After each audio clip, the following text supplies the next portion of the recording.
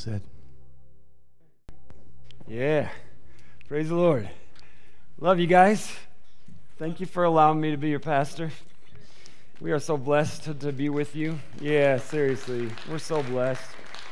You know, someone sent me a little note this morning, text before service, and I'm always a little bit leery of opening those, but you know, it was good. Let me just share something with what was there. Middle school, you're heading out of here if you're in the room, and those that are leading. Yes, skedaddle. You know what that word is? My grandma used to say that. That means to get out. All right, anyway, so let me tell you what that said. It was like a lady went up to the pastor, and I don't normally do jokes, you know, but someone sent this to me, so just wanted to share it with you because it'll enlighten your life, all right? So she comes to the pastor and says, "That was an amazing message." And he said, "Oh, that wasn't me, it was the Lord." She said, "Oh, it wasn't that good." But anyway, yes. So, yeah, keep you in your place, right? Thank you, everybody, for all you do. God is so good, and we have just seriously, it's so cool to watch all of y'all do what God's asked you to do, and not only in their just outside of the church, what's happening out there, what you're doing inside the church, and your love for Him and for His people. It's pretty awesome. Walk in the lobby, it's pretty incredible to see the transformation that's happened there, the different things that are going on around in the church, the floor that's in here. Some of the lights, we still got a lot more to go, and we got to work on some things still. As you know, we're transforming and changing as we move along. There's more stuff coming, and I'm grateful for all that God is doing, and I'm excited about what He's all about. So church, let me just say it this way. There's a lot of Christian periodicals and writings and things that, take the pulse of our nation and watching things, and it's all pretty depressing news. If you want to just, it's not just out there on the other news channels. You can look at the Christian information that's out there, and it can be depressing too, because everything says that the church in the United States is declining. And I'm talking about the Christian church. And statistically, it's true. There are less people going to church today than, any time in our history. The impact of Christianity in our culture is obviously not being seen. There is a conflict that's happening that's real out there that is in opposition to all that God stands for. And so, you can say, well, that's pretty discouraging and frustrating and all that kind of stuff, but I want you to know that God is on the move. I don't care what those statistics say. I really don't. They don't scare God. He's not like, what am I going to do about my church? He loves His church, and the gates of hell will not prevail against it. He already told us that. So yeah, it doesn't even matter. So here's the thing, as I talk about that, I want you to know God is on the move. And one of the problems that we had as a church and the way that we have created followers of Christ in our past decades is telling everybody to get dressed up and go to church on Sunday. It's the Lord's Day. And so what we forgot to tell them is every day is the Lord's Day, and you can't dress up and hide who you are. And so we need people to come and understand that they need transformation and that God's the one that does that.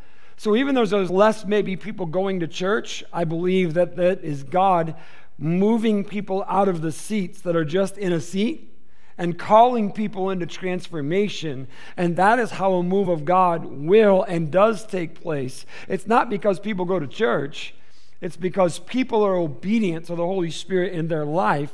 People recognize that they have no control over their life and that we need God. And the only way that you and I will ever make it is through Him. And so once that settles in upon us and we recognize that it's not in our own power and ability, the better off we are. So I say, I don't care. Just keep letting those numbers decline, but let the Spirit of God grow and let the hearts of the people be transformed, whoever it is that God is calling to be the nucleus and the core of the move of God. Because God called 12 people and one of them listened to the devil, but the other 11 stayed true. And then God adopted into that family of disciples the Apostle Paul, and the entire world and all of history was changed forever. So I am not intimidated by the number of or the lack thereof of people in any service. Just so you know, God told me many years ago, I want you to go in and preach to the 4 people that are there like you were preaching to a stadium full of people. Why would you preach any different to the 4 than you would the 1,000? It's the same message. It's the same God. It's the same people that need to hear it. So therefore, we're going to look at what God has to say to us. And the advantage of having less people in the church, you know it's for you. All right, so own it. You ready to own it? God's good, man. I want you to know He is on the move. And if you were here on Friday night in our One Church worship, which we do quarterly, you know. I mean, I just want you to know I had an amazing time with God. And we had someone that shared with us that I'm not free to speak in the internet about, but she is a woman of God. Her husband is in another country, and they are working for the kingdom of heaven in places where it's not legal to. And so that's why I'm going to limit what I say, but I'm going to say something about this because we shut down our online. If you were watching Friday or if you go back and watch it, you won't see this because we had to shut the internet off because it's against the law for those people to share Jesus and have people transform their lives and follow Christ. But God is doing it anyway. You know, He never does follow those kind of laws or those kind of rules. He's God, man. And so He's all about transformation of lives. And so while we were watching, we had a little video to show. People being baptized, people praying together in a culture that's not like that. And we watched people as they worshiped God, studying the Bible, gathering together. I thought it was pretty cool. And as you look in different cultures, how when they gathered for church, the women were on one side of the church, the men were on the other side. Just like in the Bible, for real. It was like that. I thought it was pretty fascinating to see that. But they were celebrating and worshiping Jesus Christ as their God. And so as I watched that and I saw those people, it was pretty awesome to watch because they were just like us. They just don't look like us. But I saw something as I was watching that happen, and I saw some people that were like jumping around with their hands up. Yeah. I saw some people that were just standing there singing. Saw people with their eyes open. I saw people with their heads bowed and their eyes closed. I saw kids dancing around and running around in the front of the church. I watched it all happen, and I'm like, God, it's you. You're doing that, just like He does it here. It's the same God. We were just singing about Him. He's the same God, the very same God that met with Moses on the mountain, the very same God that stirred the heart of David and said, go take that dude out. You know what I mean? It's that same God. And that's the same God that's meeting with me and you in this room. And He's the same God that lives in our heart if we're a follower of Jesus Christ. And the fact that He loves us enough, that God's not so busy with the universe and the problems of the world that He won't come right in this room right now and say, here I am.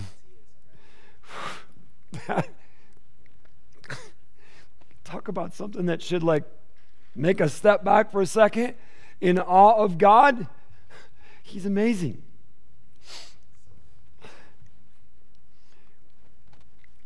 My second oldest brother, his marriage fell apart years ago. His wife left, and he had his youngest son at home, and he stayed with him. And that little guy used to come and spend a lot of time with my wife and I at our home and different stuff. And I have a special place in my heart for him. We've keep in contact. He lives in Tennessee. He's faithfully serving Jesus today, and I'm like, so awesome. I'm excited to see what God's doing in my extended family as He is calling them and they're saying yes to Jesus, and God's moving. And Jason's been serving the Lord for quite a while, and he texted yesterday. We do periodically in church. I want to say this to you as a challenge and as an encouragement and as just like a step back. God, you're all awesome. Like he says to me in the text, he goes, please pray for Joseph tomorrow. I've been inviting this guy and talking to him about Jesus for the last 6 years. He's 75 years old, the guy that he's talking to. Jason's one of my youngest nephews, by the way, just so you get a little picture there. He's in his 20s, and he's ministering to a guy that's 75. So don't let age brackets categorize who you reach out to. That guy's a former Muslim, and he's been talking to him about Jesus and inviting him to church. And today, yesterday he said he would go with them, and just before our church started in the first service, he sent me a text and he's sitting in the driver's seat, and he gave us a little selfie. I said, hey, let us know, we're praying for you. And he sent me a picture, and Joseph was sitting right in the seat next to him in his vehicle, and his wife and kid, that's Jason's wife and child, were in the back seat, and they were all together going to church. God's amazing, isn't he? Yeah, 75 years old, former Muslim, not practicing his Muslim faith right now, thank God. It's a lie and it's of the devil, just so you know, just to be real clear with everybody. There is only one faith, one baptism, one God, one Savior of the world. There's not many roads to heaven. There's one that only goes through the cross of Jesus Christ and the empty grave. I want to be very clear with that. We're not on our own journey. There's only one journey. God's calling. Okay? And I love that God is calling. You see what I'm saying is God's on the move. He's doing stuff. Over there in that other country, as we watched it happening, right over there in Tennessee with just one older man. Not old, he's 75, I'm getting there. He's not old. But you know how patient God, is that awesome or what? Just like, come on, I want you to know the truth and invite him into his house so that he can hear the truth. I just want you to know God's amazing and he's doing something. Don't be discouraged. 6 years, he said, he's been talking to him about Jesus and inviting him to church. How about you? How's your stamina? How's your resilience in sharing the faith of Jesus Christ? And are you holding true? Come on, man, let's be faithful and just watch what God's doing. He's never in a hurry. Things don't always develop overnight the way we want them to. God's doing something. I'd rather have God do it than me any day, because whatever I build is just going to collapse. God's word tells us that. What God does will stand. What I do will fall. So how about if we just do what God's asking us to do and let God bring about the results he wants to bring about? And then we'll all be better off, right? Amen. He's good. God is amazing. So as we go forward, I want to share something with you from the Word of God as we recognize this amazing, amazing God that we are called to serve. First off, no matter what looks like around us, or whatever's happening, God is on the move. You may see the dark cloud. You may see the evil that is present and becoming more real in our world, in our culture, in our nation. Doesn't change who God is. And it does not mean that God is not on the move. We in our culture in the United States of America have been spiritually stagnated by our intellect. We have always banked on our intelligence and how we know things and figure things out, creating the Industrial Revolution that swept the world, all the stuff in the computer world and all the stuff that's happening, all intellectual smarts, and we think we got it all together and we're going forward. And so as a result of that, we have overemphasized the intellect. I'm not saying we should be dumb, but we've underemphasized the spiritual.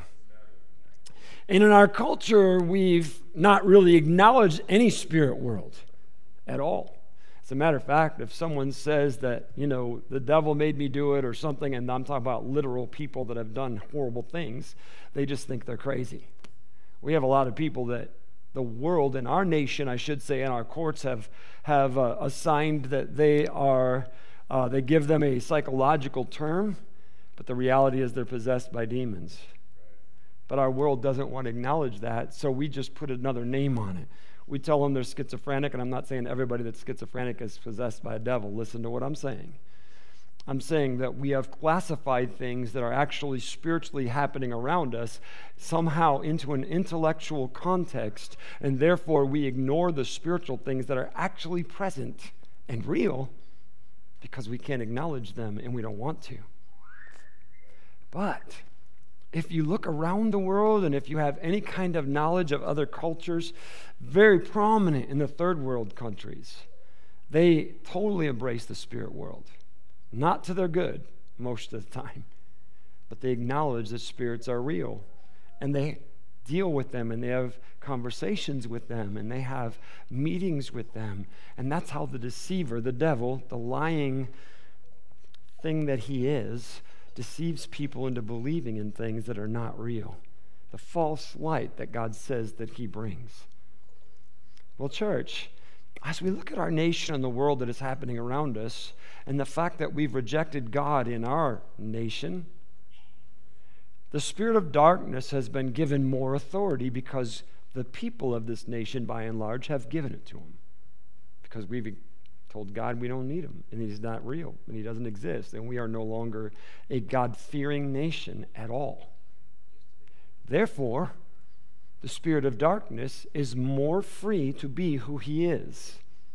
So I'm letting you know, you can look around you, but the spirit world is going to become more present and prevalent in our nation in the coming years ahead.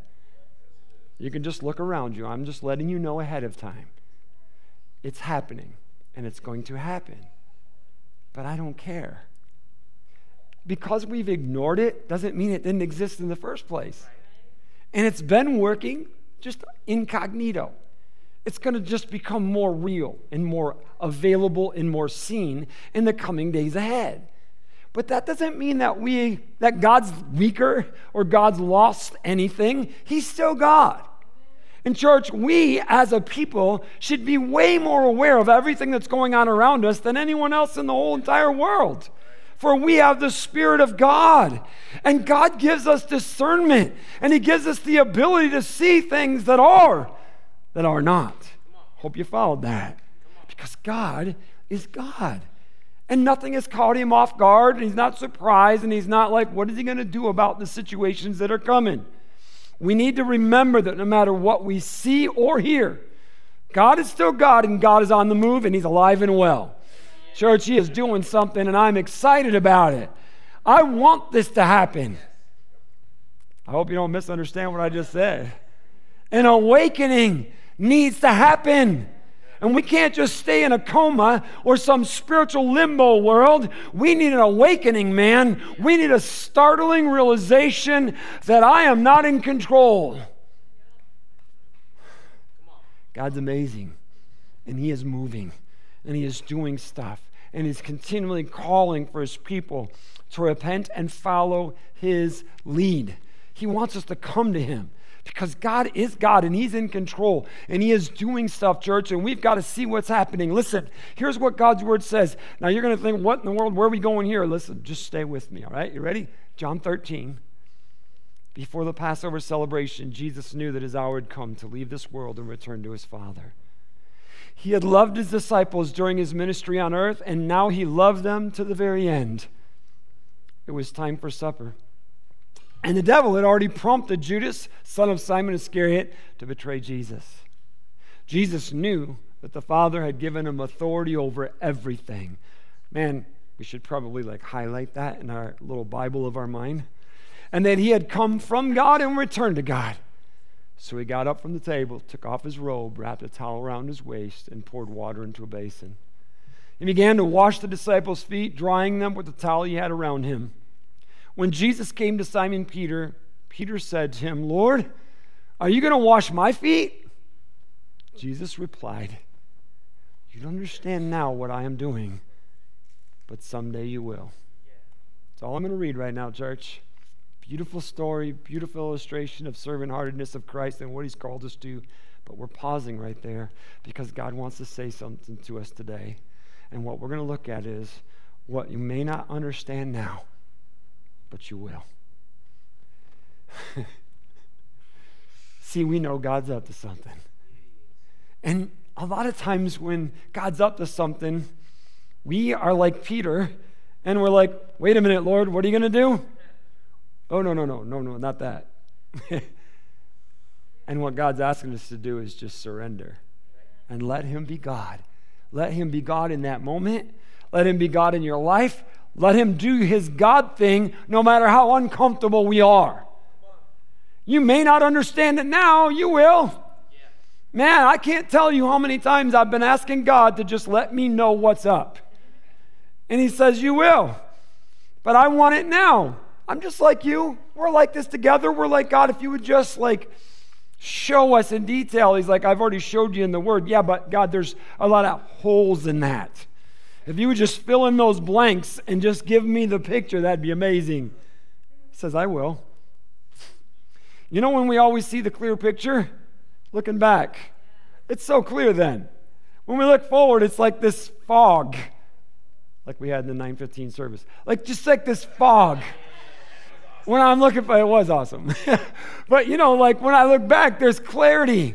And I'm like, oh, I see what you were doing, God. See, this is what he's telling Peter. He's like, you may not get it right now, but you will. Just hold tight. Sit there, boy. Stop talking. Stop telling me what to do and not do. And let me do what I'm going to do. Good enough right there, right? Yeah. I'm not stopping preaching, but that would be a really good place to stop. But God's not done yet. So I just want us to stop and sit right where we are right now and let God do what God wants to do right now. Right now. Did we just sing that? All right, so let's see what he's going to do. So the thing is then when God's doing God stuff, it doesn't always look like God stuff.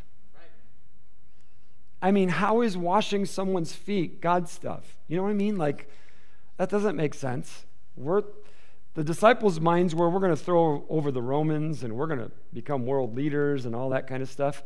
And like, what does washing my feet have to do with anything? And you're not doing that because I don't want you to do that because that makes me uncomfortable. But God's doing God stuff all the time, no matter what it looks like, feels like, or our experiences in the moment. He's doing it. So here we are, we're sitting here and we're looking at the moment and we are limited by the moment. So when I was talking about last week, I was talking about how we come up to those walls and they're there and they're real and then we try and figure things out and try and escape this moment and all that, but God's doing something and he wants us there no matter how we got there. God has no limits, church. God has no limits. And this is why we are called to live by faith in this moment of our life. Trust him fully and know that he will do only what he can do in every situation of our life. So let's listen to the lyrics of Psalm 46. Now the Psalms, if you know them, are prayers or songs or recitals of things that the Israelites, the Hebrew people, used in their worship to God, prayers, individual people and stuff. And so they're there for us to experience God through. It's like it's a worship setting book. And this one here in Psalm 46 is a song that God's people sang with the Holy Spirit anointing the author to write. Listen to what it says to us, church, in Psalm 46:1. God is our refuge and strength. Isn't he awesome? So a refuge. We have wildlife refuges here in our country. We have bird refuges. We have all those kinds of things throughout our nation where people in authority have said, you know what, we need to preserve this because if we just let everybody do whatever they want, they're going to screw it up. So we have those places so that those of us that are living in the screwed up part can escape to the natural part, right? Okay, that's a refuge. So now think of what God's saying. The Word of God says God is our refuge. We escape the screwed upness of the world by going to him. It's like he's got these boundaries where there's different rules, where he's in authority and he's in power, where we go to this place to be with him. Church is one of those refuges where we come to be with God and escape the things of the world. Well, I want you to see that it's not just in a building this happens. The Word of God says God is our refuge. We go to him, man. He is our protector. He's got me and you right there, and he's like, hey, it's a time for you to escape the things that are out there and be with me. And it doesn't just say that he's our refuge. He says he's our strength. I've been worn out. I've gotten myself in places where I am physically and emotionally spent. And I said I've gotten myself there because God never leads us to those places. Life demands things of us. There's no question about that. But I can get myself in places that I was never intended to be. And when I find myself there, I'm wasted. And you know, when we're wasted like that, we're very vulnerable. And God says, look, I am your refuge and strength, and I'm ready for you. You need to come to me in your times of trouble. So when I start to see those things, feel those things, experience those challenges of life, God's like, you need to come and retreat to me. You need to be with me because your strength can't handle it, but but I can. And God says to us, when you come to me as your refuge, I am your strength. And that doesn't mean we have to physically leave someplace, right? He is always present. Listen to what he tells us as we continue reading in this amazing, amazing lyric right here. Listen, God is our refuge and strength, always ready to help in times of trouble. So, we will not fear when earthquakes come and the mountains crumble into the sea. Let the oceans roar and foam. Let the mountains tremble as the waters surge. Church, God's our refuge and strength. We don't have to be afraid no matter what kind of chaos is going on around us, no matter what crisis is in our life, no matter if the earth is trembling underneath our feet. We don't have to be afraid. God is our strength. And if we're following his lead, he knows where we are. And we're okay. Even if it's the thing that's going to get us out of this world. He's it. He's there. He's got us. And so as I look in the Word of God, he's like, there's this incredible invitation for you and I to engage him in faith, knowing that he's there with us, that he knows where we are, that we've not been forsaken, and whether you and I put ourselves there or the Spirit of God led us there, he's the same God. So wherever we are, God's going to use that moment, that earthquake, that issue, that turbulent sea to call us to trust him. He's so good. Oh, God, you are so amazing that you are a refuge and strength, and everything that's happening, he said, do not fear. We're not alone. You've not been abandoned. Whatever situation you're finding yourself in. Throughout the Bible, we are shown how God allows his people to go through stuff. But there's always purpose and reasoning behind it. And it's a place where people need to acknowledge who he is and that he's in control and that they need to surrender their life to him. Yeah. It's always there throughout Scripture. Listen to Isaiah 43 as we read the Word of God. Do not be afraid. This is God speaking through the prophet, church. Please hear it. Do not be afraid, for I have ransomed you. I have called you by name. You are mine. Aren't you glad? Man, God said, hey, Dave, come here. You're my boy. If that doesn't blow your mind, nothing will. The fact that God called you by name and he said, I own you. You're my kid. Thank God, man. He's awesome. Do not be afraid, for I have ransomed you. I have called you by name. You are mine. When you go through deep waters, I will be with you. When you go through rivers of difficulty, you will not drown. When you walk through the fire of oppression, you will not be burned up. The flames will not consume you. For I am the Lord your God, the Holy One of Israel, your Savior. Hallelujah, man. Yeah. Thank you, God.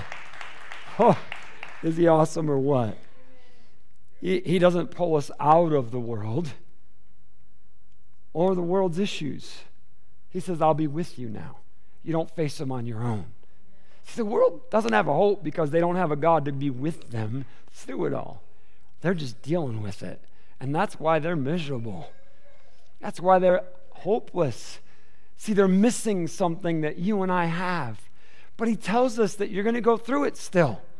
Did you hear what he said? You're mine. Nothing has changed in the fact of our relationship with him because we go through water, because we go through fire, because the earth is quaking beneath our feet. That doesn't have anything to do with my relationship with him. That stuff happens. We live in a world that has been contaminated by sin. And as a result of the contamination of sin, earthquakes happen. Raging seas happen. Stuff happens, church. And so as we look at that, it's like, wow, he's with us and we're going to go through it. He said, I'm right there. So I said this in the last service, and it's not in my notes. It just came to my mind as we were doing this. Maybe if you're going through some waters and the waters keep rising and they've gotten above your mouth, it might be that God's telling you to stop talking. Because if you think about it, when the water's here, what's available? You can still breathe here and you can still hear here. You just can't talk. So maybe you're going through some deep waters because he's finally trying to shut your mouth. And maybe you can listen for a second. I'll be with you. And we're flailing away and trying to make a way, and he's like, you're going to go through it. I'm with you. Here I am. I'm God. So, as God leads us through stuff, this is why he tells us in the Word of God over and over again. You know this, right? Don't be afraid. You know how many times it says that in the Bible? I don't have the number. It says it a lot. Don't be afraid. Don't be afraid. Jesus himself shows up and they're like, and he's like, don't be afraid. Like it's our first reaction to everything that's crazy in our life, in our world. It's fear. And he's like, don't do that. God says, don't be afraid. I've got you. See, it's faith. It's knowing that there he is. He's God, and he's got me in the situation, and he's firmly grabbed me, and I'm not going to be moved until he moves me. All right, let's look in the Word of God again. See, the call is for us to stand in faith and not fear. Mark chapter 4. As evening came, Jesus said to his disciples, let's cross to the other side of the lake. So they took Jesus in the boat and started out, leaving the crowds behind them, although other boats followed. But soon a fierce storm came up. High waves were breaking into the boat, and it began to fill with water. Jesus was sleeping at the back of the boat with his head on a cushion. The disciples woke him up, shouting, Teacher, don't you care that we're going to drown? When Jesus woke up, he rebuked the wind and said to the waves, Silence, be still. Suddenly the wind stopped, and there was a great calm. Then he asked them, Why are you afraid? Do you still have no faith? I mean, that should rock your word a little bit, right? I mean, it's like so cool. I love this. And I love the fact that Jesus was just sleeping. You don't want to worry at all. I mean, he was in the storm too. The waves were still coming in the boat. He just was sleeping there. He's just like, yeah, it's all good. I'm good. Why? Because he knew that he was destined on his journey to fulfill the purpose of God. Are you and I the same way? Can't we sleep in the storm? I mean, my wife says I can sleep through anything, so I think I'm prepared, right? You know how many times she's woke me up? Did you hear that? Like, if I heard that, I'd be awake. I'm not awake. No, I didn't hear a thing. Well, listen. I don't hear nothing. Well, it already happened. All right, so here we are. Let's talk about Jesus here. She's like, wake up. Don't you care? Yeah, I care. Same thing I say to her. Don't you have faith? I'm going to go check and see if the kids are breathing. I'm like, I'd rather not know till morning. I literally said that to her. I'm like, well, what are you going to do if they're not? I don't mean that sarcastically. I'm being for real. Like, why would you go check and see if they're breathing? I'd rather deal with that after I woke up. I would. I'm just being honest. Do you trust God or what? Put my hand over there and see. Okay. All good now. You didn't change anything, church. Does God have you? Does he? Does he have your family? Does he have your kids? Does he have everything? Do you trust him? I just want you to know I wasn't like being overly spiritual to my wife. When I'm just woke up in the middle of the night, I'm very not spiritual. Okay, so just so you know, I want to make sure I clarify that. It was like some halo moment. No, it wasn't. All right. Okay, so when we're faced an immediate challenge, our first reaction is often fear rather than faith. And this seems to be the normal response, right? I mean, it really is. It's like, what am I going to do? That's our first response. And Jesus is challenging us to stop reacting in our flesh. I mean, we're still flesh. Don't misunderstand me. But he's saying, like, hey guys, why are you processing this way? Like, why are you, like, letting that affect you and where you're going? Do you not have faith? Does God not have a plan? Is he not going to carry you through? See, we are flesh, and therefore we see things in our flesh. But church, the Word of God warns us and tells us over and over again that we're going to go through crisis, we're going to go through health issues, and one day we're going to die. God's Word says that to us. Okay, and so, I want to say this the right way. as we get older, death becomes more real, and it's letting you know you're coming to an end by the different things that don't work anymore. And a lot of Christians, they're like, would you pray for me? This needs to get fixed. And I'm thinking in my mind, I'll pray for you, but you do realize it ain't going to change for long. If God heals you today, you're still going to die. And probably things aren't going to work right in the future. Now, I'm not saying don't pray about stuff. I hope you hear me right. But there's something about us that's like, I don't know what it is, even in the Christian community, that we think we're going to escape death somehow. We're going to die. The only escape we're going to have is if Jesus comes back. God's word says that. We'll read that in a second. But I want you to know that sometimes we go through stuff, and as we view it as so hard and difficult and asking God to change things, it's the very thing we need to go through because God's doing something. So, when I was just starting out in the ministry, and my wife's cousin, very first person I ever dealt with, and his name's John. He's in heaven today, 36 years old, had brain cancer. And he was dying. He was already past all the chemo. They quit all that stuff, and they had put him in a home. At that time, they didn't have like a hospice care. He was in a senior home. They just had a wing that they put him in. And I didn't know John, but I heard about him, and they had given him 10 months to live, and I think it was about 11 months into that death sentence that I heard that he was in the hospital, in the nursing home, and I went to visit him. So, remember, I'm just starting in the ministry. I had done my father-in-law's funeral. He was the first funeral I ever did, meeting many of my wife's family, none of them are believers.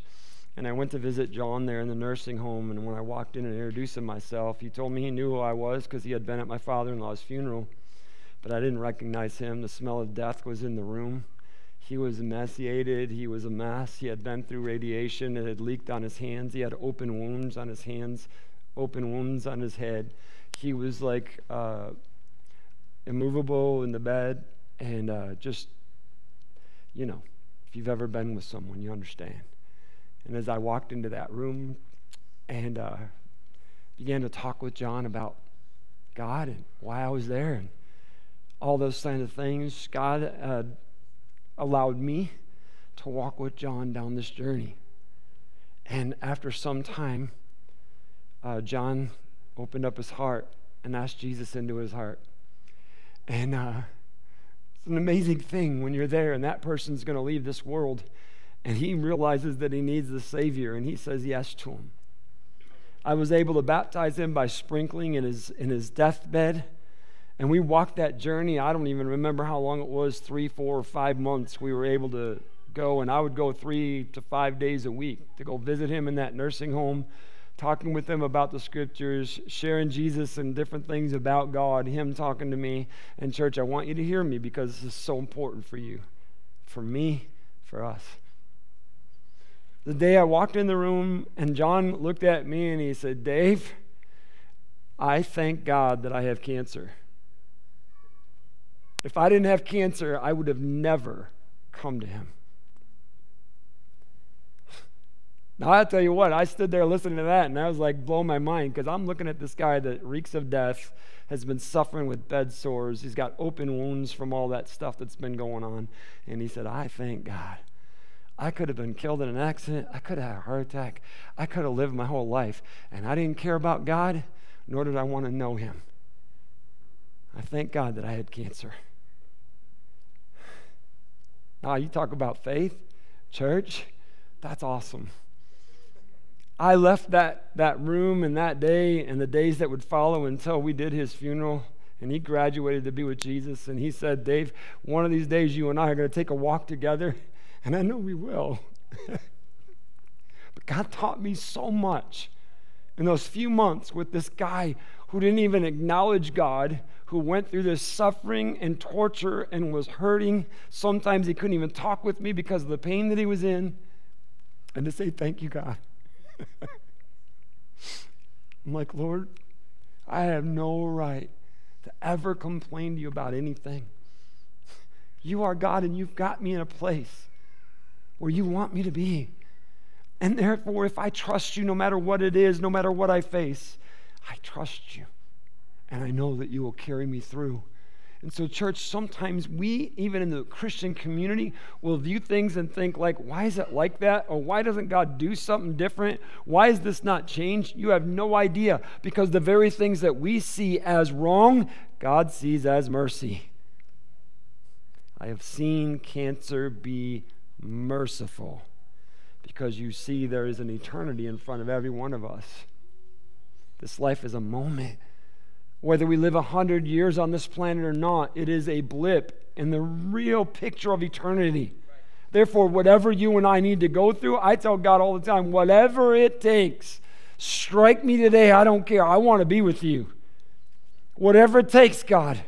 Whatever it takes. I've prayed that prayer over my kids, my family, all of us. God, whatever it takes. And therefore, when stuff happens, I'm not like, oh, God, change it. No, I'm not going to ask him to change it. If that's what it's needed, so be it. We need him, whatever it takes. You see, when we're in the moment, we're like, I don't get it, God. Why is this happening? He's like, you don't have to know right now. You'll understand. You will. Do you trust him when you don't get it? See, that's true faith. Listen to James. You already know I love the book of James. You spend some time there, you'll fall in love with it as well. People talk about not understanding the Bible. Read James. Easy to understand. Here you go. You ready? When troubles of any kind come your way, consider it an opportunity for great joy. For you know that when your faith is tested, your endurance has a chance to grow. So let it grow. For when your endurance is fully developed, you will be perfect and complete, needing nothing. Church, you know what that just said to us? There are many more opportunities in the future for us. What are those opportunities? The very things that cause us to have our faith tested, to face the reality of our life and our death. To know that there are real issues in this world that we're going to have to face, but we're going to have to face them trusting God. Therefore, whatever you're going through in the moment is an opportunity. So let it grow. None of us have arrived. That's why we're still going through stuff. You're not perfect and needing nothing. You're not complete, neither am I. So God's like, come on, I'm going to give you another opportunity. Are you looking forward to it? It's going to be an earthquake, raging seas, fire, water. God, whatever it takes. Whatever it takes, God. If we're following the leading of the Holy Spirit in our life and we experience that personal earthquake, that crisis, that moment of truth, this is an opportunity for our faith to grow. An opportunity to learn greater reliance upon God. An opportunity to realize I'm not in control. An opportunity for others to see God at work in my life. That's why James said, look, it's an opportunity for great joy. What does that mean? Church, if it's a major crisis, if you are facing a major crisis, God obviously has great confidence in your faith and relationship with him. Can't you celebrate that? It's like, wow, God, you really trust me. That makes me happy that you trust me this much. That's a different way of looking at it, isn't it? Rather than like, well, poor me, God, you're not doing anything for me. You must not like me. No, of course, he loves you. He's creating an opportunity for you to know him and to experience the joy that comes in our heart when we trust God and know that he's going to carry us through. So we translate that word and we look into the Greek. The New Testament was written in Greek and Aramaic language. And so when we translate that into English and we think of joy, all of us think of the fiesta stuff, right? Like, oh, hey, everybody, I've got cancer. Let's have a fiesta. You know, that's not what the Bible's saying. Like, let's not have a party because we've been diagnosed with cancer. What he's saying is, in the Word of God, it's like, hey, can you just like trust God in the moment and allow him to bring you joy in the moment, to know that your life is more than this. So that word, when you look into the Greek and understand what it means, that word is meaning a calm assurance, cheerfulness. That's what it means. So consider the challenges that come to your faith joy. So like when we calmly face it, remember how Jesus is like, don't be afraid. Where's your faith? So this opportunity we have is to calmly face what's there and have that peace that only God can bring to us, that brings a smile of assurance across our face. God's there. He's got us. He has led us to this moment. If God has led us through this moment, we're going through it. Whether it's by healing, whether it's through suffering, whether it's through death, God's got us. He's going to bring us through the moment. All we got to do is trust Him. He's amazing. Okay. So really, nothing should rock our faith. I'm saying the world's going to rock us. Don't misunderstand me, and we're going to have emotions. God didn't say once you get saved, you lose your emotions. They're real. We don't let our emotions lead us. We let the Holy Spirit lead us. We can have emotions and experience them, and I like that. I want to have emotions.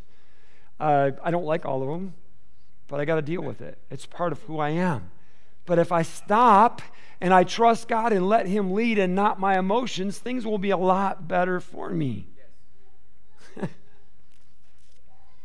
Okay, let's look at the plain teaching of our lives as revealed in God's Word, talking to us, church. God gives us this completely clear picture of reality. And that picture of reality should encourage us. And let's see what it says in 1 Corinthians 15. You ready? Let me reveal to you a wonderful secret. We will not all die. I'm like, I want to own that one. I'm like, yeah, God, that's me. Don't ever let me die. And Lord, I don't really want to break down to the point of almost dying. Like, come on back. I'm ready. All right, here you go. But let me reveal to you a wonderful secret. We will not all die, but we will all be transformed. Amen. Isn't that awesome? It will happen in a moment, in the blink of an eye, when the last trumpet is blown. For when the trumpet sounds, those who have died will be raised to life forever. And we who are living will also be transformed. For our dying bodies must be transformed into the bodies that will never die. You do know your body's dying, right? Y'all know that? When we're under 30, we don't have that reality.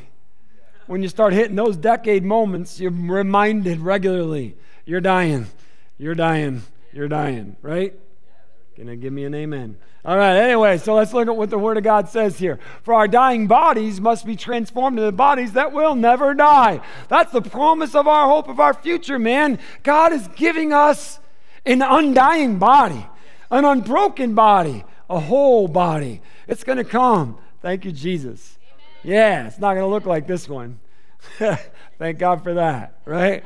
Never die. Our mortal bodies must be transformed into immortal bodies. Then, when our dying bodies have been transformed into bodies that will never die, this scripture will be fulfilled. Okay, so God's giving us a glimpse of our future. You ready for this? Death is swallowed up in victory. Oh, death, where is your victory? Oh, death, where is your sting? For sin is the sting that results in death, and the law gives sin its power. But thank God, He gives us the victory over sin and death through our Lord Jesus Christ. Amen? Yeah, hallelujah. Thank you, God. You're amazing. So, my dear brothers and sisters, we keep reading. Be strong and immovable. Yeah, when you just plant your feet right where you are, in the midst of that earthquake, when the waters are right here, He says, just be strong and immovable. Always work enthusiastically for the Lord, for you know that nothing you do for the Lord is ever useless. Man, is He awesome. We have victory over sin and death because of Jesus Christ our Lord. If that doesn't give us hope in the moment, in the future, as we look at things around us in this world, man, nothing will. Let's embrace what God is doing for us, standing fast in our faith, knowing we have hope in a hopeless world. We have faith to carry us through whatever we face. It's your first action step, and I'm going to have 2 action steps in a verse. You ready? Are you a born-again Christian following the Lord Jesus Christ and being Spirit-led in your life? Are you? If you are, say yes. If you're not, make today the day. He loves you. He has called you to this moment. He wants you to know that whatever crisis you're in, He knows all about you. And He has not abandoned you. He's right there, and He's calling you to step into faith and know He is your Lord and Savior. Okay, church, here's the next one. How is your faith in your current earthquake? How is it? Facing a crisis? Are you afraid? Have you been shaken? Have you been complaining? Have you been worried? Are you trying to fix it? Or are you standing immovable, just trusting God in this moment? Even in the raging seas, even if the mountain's collapsing in front of you and you see the dust and it's all around you, do you trust Him? He's got you. Listen, this is like such a cool verse. It's in Romans 16 and it's verse 20.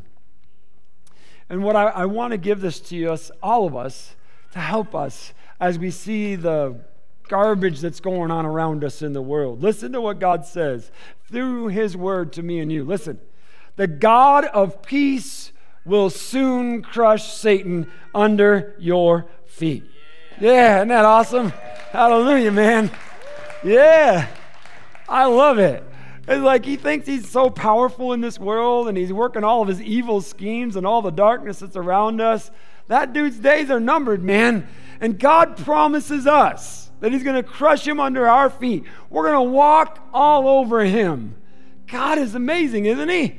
This God of peace will soon crush Satan under your feet. May the grace of our Lord Jesus Christ be with you. Isn't that awesome? Stand with me, church. The altar's always open. You know that. Even as we were singing the song, Come Now, the altar's open. Whatever your need is, whatever's going on.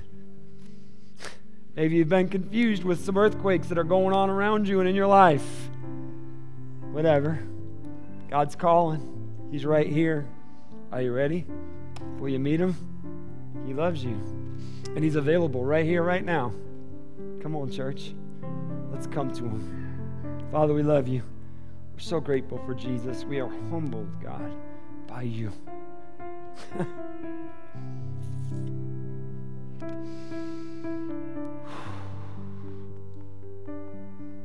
Lord, we know that the earth is quaking. It is.